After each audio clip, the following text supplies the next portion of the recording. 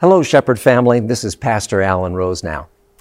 This weekend, we are observing Pentecost Sunday, one of the major festivals of the Christian church year.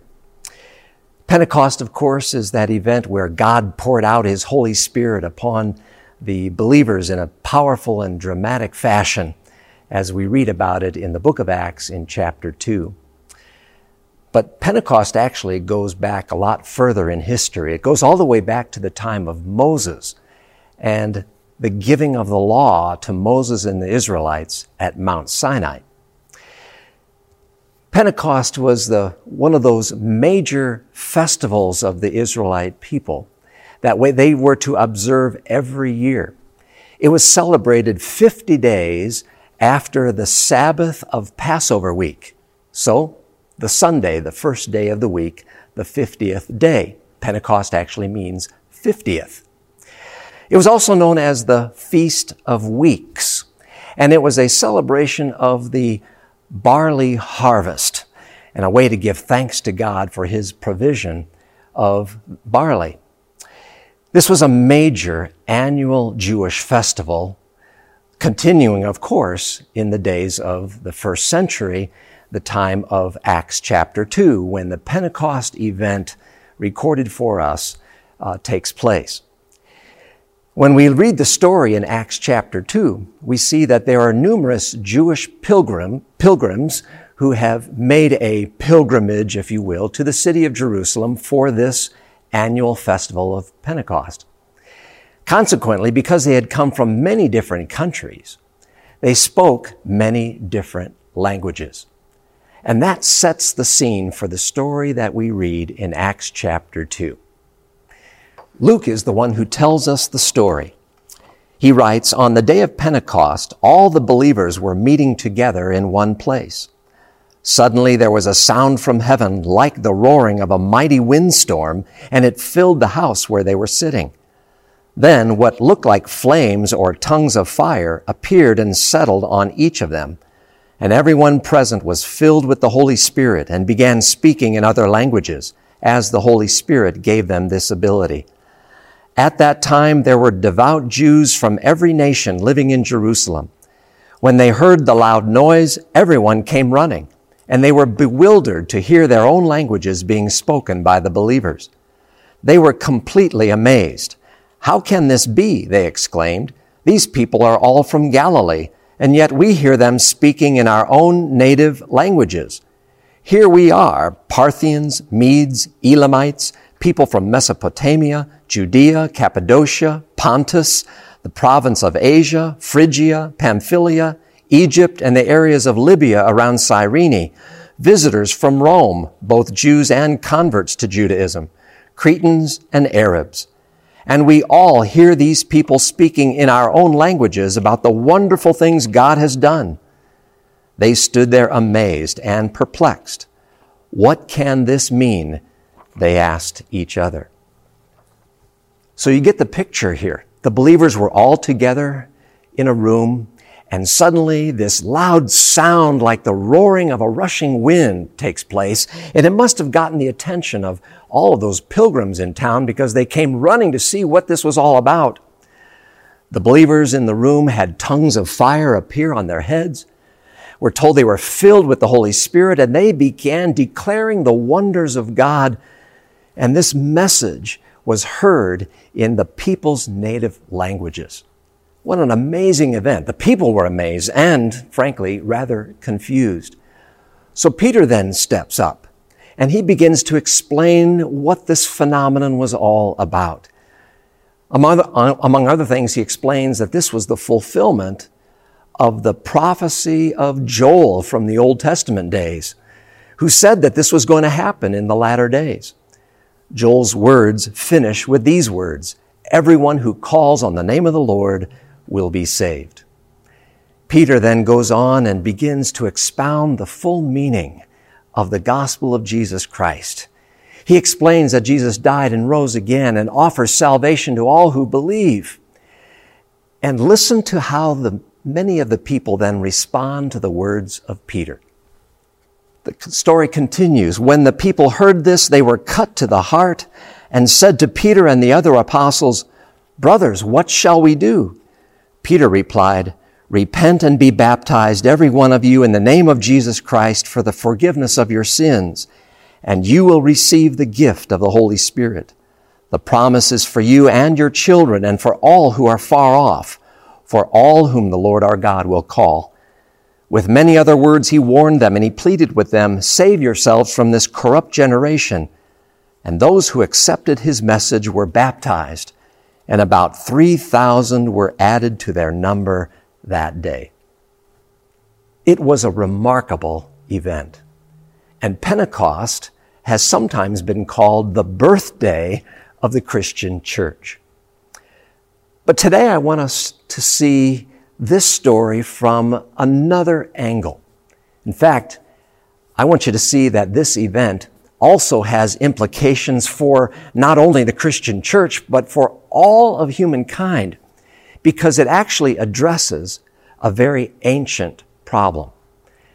And so we go back to a story from the Old Testament, from the book of Genesis, the first book of the Bible, the story of the Tower of Babel, found in Genesis chapter 11. Now, this event actually takes place about 100 years after the great flood, Noah's flood.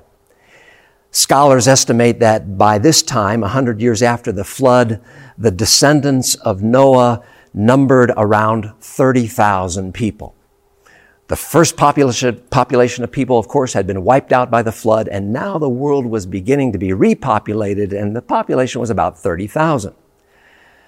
You may recall that God had instructed Noah and his sons to be fruitful, to increase in number, and to fill the earth. That was God's instruction. Well, in Genesis chapter 11, we come to this story of the Tower of Babel. At this time, the whole world spoke one common language, and they had a common speech or dialect. Well, the people of the world at that time began to head eastward, and they settled in what was called the land of Shinar, or later Babylonia. Now, here is where the problems begin. Listen to the story from Genesis 11. They began saying to each other, "Let's make bricks and harden them with fire." In this region, bricks were used instead of stone, and tar was used for mortar. Then they said, "Come, let's build a great city for ourselves with a tower that reaches into the sky. This will make us famous and keep us from being scattered all over the world." But the Lord came down to look at the city and the tower the people were building. "Look," he said, "the people are united, and they all speak the same language. After this, nothing they set out to do will be impossible for them. Come, let's go down and confuse the people with different languages. Then they won't be able to understand each other." In that way, the Lord scattered them all over the world, and they stopped building the city. That is why the city was called Babel, because that is where the Lord confused the people with different languages. In this way, he scattered them all over the world. Couldn't you just see in that story the sinful attitudes and behaviors of the people of Babel?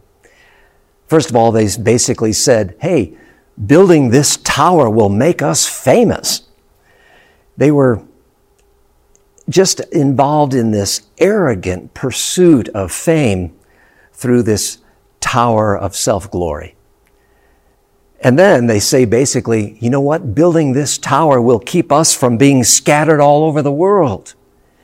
Keep in mind what God had instructed Noah's sons and daughters to do. They were to be fruitful and fill the earth. That was God's command. But by these people saying, "This will prevent us from being scattered all over the world," they were acting in direct defiance of God's clear instruction to people. And so, what does the Lord do? It tells us that the Lord confused their languages and scattered them around the world. Frankly, it's why we have so many languages in the world today. But I want you to notice something about this story.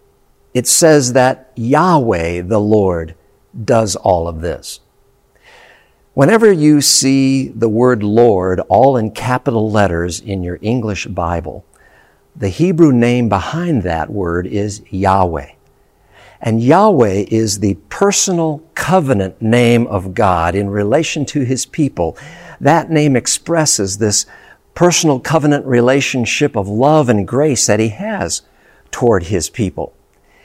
And so it's noteworthy that it's Yahweh who acts here, who confuses their language and scatters them across the world. You see, Yahweh isn't doing something in punishment of His people. He is actually acting out of love to prevent the people from further harm to themselves. This was not punishment. This was love. You know, perhaps you have had an incident where you've wondered why God has not said yes to something that you have requested of Him. Have you considered that it may very well not be the best thing for you, and God, out of love for you, purposely is not granting that request because He knows what is best for you? It seems that is the same sentiment here that He has toward the people of Babel. You see, God's greatest work, His proper work, is to be gracious and merciful toward people. We need to understand that God is always working for our good, not for our harm. Well, clearly the people of ancient Babel acted out of arrogance, pursuing fame and self-glory. Well, you know, as the Old Testament book of Ecclesiastes says so many times, there's really nothing new under the sun. What was true back then is true today as well. People today often pursue fame and self-glory rather than desiring to live a life that is dedicated to the glory of God and to one's Creator and Redeemer. And so the world groans as a result of that kind of attitude and those kinds of behaviors. You know, if you think about it, the reality of the confusion of languages today really serves as a constant reminder to us of that basic inclination of the human heart toward arrogance and disobedience. The multiplicity of languages, and there are over 4,000 languages in the world today, that multiplicity of language on earth is kind of a monument to human sin. Now, be clear, the problem is not the languages. The problem is sin in the heart and mind of people. Human sin is what has wreaked havoc on the world, resulting in so much brokenness and division and dissension. We need to be praying, for example, for the circumstances in Israel right now, that those divisions can cease. Boy, don't we all have a sense of a need of greater unity in the world? We all long for a world that has a greater sense of harmony and peace. And yet, to be honest, not all unity is good unity. I mean, think about the people of Babel. They were united, but they were united around a sinful, disobedient, and defiant effort. And that was not good. And if people unite around an evil cause today, well, the result is always going to be rather tragic. I mean, how many times has the world seen this very thing happen? Adolf Hitler's Nazi regime and the evils of the Holocaust come to mind here. But friends, deep down in the human heart, in what remains of the image of God in us, is a longing for unity. It's what we really want. So how do we experience true unity as God intends it for us? Well, this is where we go back now to the story of Pentecost in Acts chapter 2. Pentecost really shows us the path to true unity for all humankind. What did those first believers do when the Holy Spirit came upon them? What did they do? They simply told the beautiful story of Jesus Christ, crucified, risen, ascended, and coming again someday. And you know what happened? People from all different countries, cultures, and languages heard the message. And those who believed became one people in Christ. The Pentecost event essentially began the process of undoing what had happened back at the Tower of Babel. Well, you know, the Lord is gracious and merciful and eager to restore people to Himself even today as well. Jesus Christ came, died, and rose again for your sins, to forgive you and give you the gift of eternal life, to draw as many people as will receive it into the kingdom of God. That is open and available to all. And we are called to be people of the Pentecost, to be people who tell others the story of Jesus' love, and to tell it in a way that they can understand in what we might call their heart language, or as the kids like to do, their heart language, right? The language that they speak most intently from the depths of their soul. I want to encourage you to do a couple of things today. I want to encourage you to, first of all, be praying for the work of organizations like Lutheran Bible Translators, Wycliffe Bible Translators, and for missionaries who serve in various places around the world. Pray that as they communicate the gospel in a variety of languages, that the hearts of people will be touched and changed by that good news, and that they may be brought into the kingdom of God by His grace. And then secondly, and maybe even most importantly, let me encourage you to look for your own everyday opportunities to be a missionary wherever you go. Opportunities to share the message of Jesus with one person who will listen, that they might be brought to faith. You know, there is a marvelous picture of heaven given to us in the book of Revelation, the last book of the Bible, in chapter 7. It's given to us by the Apostle John, who describes heaven this way. After this I looked, and there before me was a great multitude that no one could count, from every nation, tribe, people, and language, standing before the throne and in front of the Lamb. They were wearing white robes and were holding palm branches in their hands. And they cried out in a loud voice, "Salvation belongs to our God, who sits on the throne, and to the Lamb." Friends, can you just see it? Can you picture it in your mind's eye? Heaven in all of its marvelous diversity brought together in Jesus Christ, the Savior of the world. I mean, that's what true unity looks like. And Jesus is the one and only source of true unity between people. The kind of unity that, frankly, will last for all eternity. And you know, by the power of the Holy Spirit poured out on Pentecost, you and I can be agents of that kind of unity right here, right now, on this planet, in our own communities, in our own neighborhoods, among our friends, yes, even in our own homes, among our own family members. So let me close with this question to you. With whom might you share the good news of Jesus this week? May the Lord fill each of us with Pentecost power by His Holy Spirit. Amen.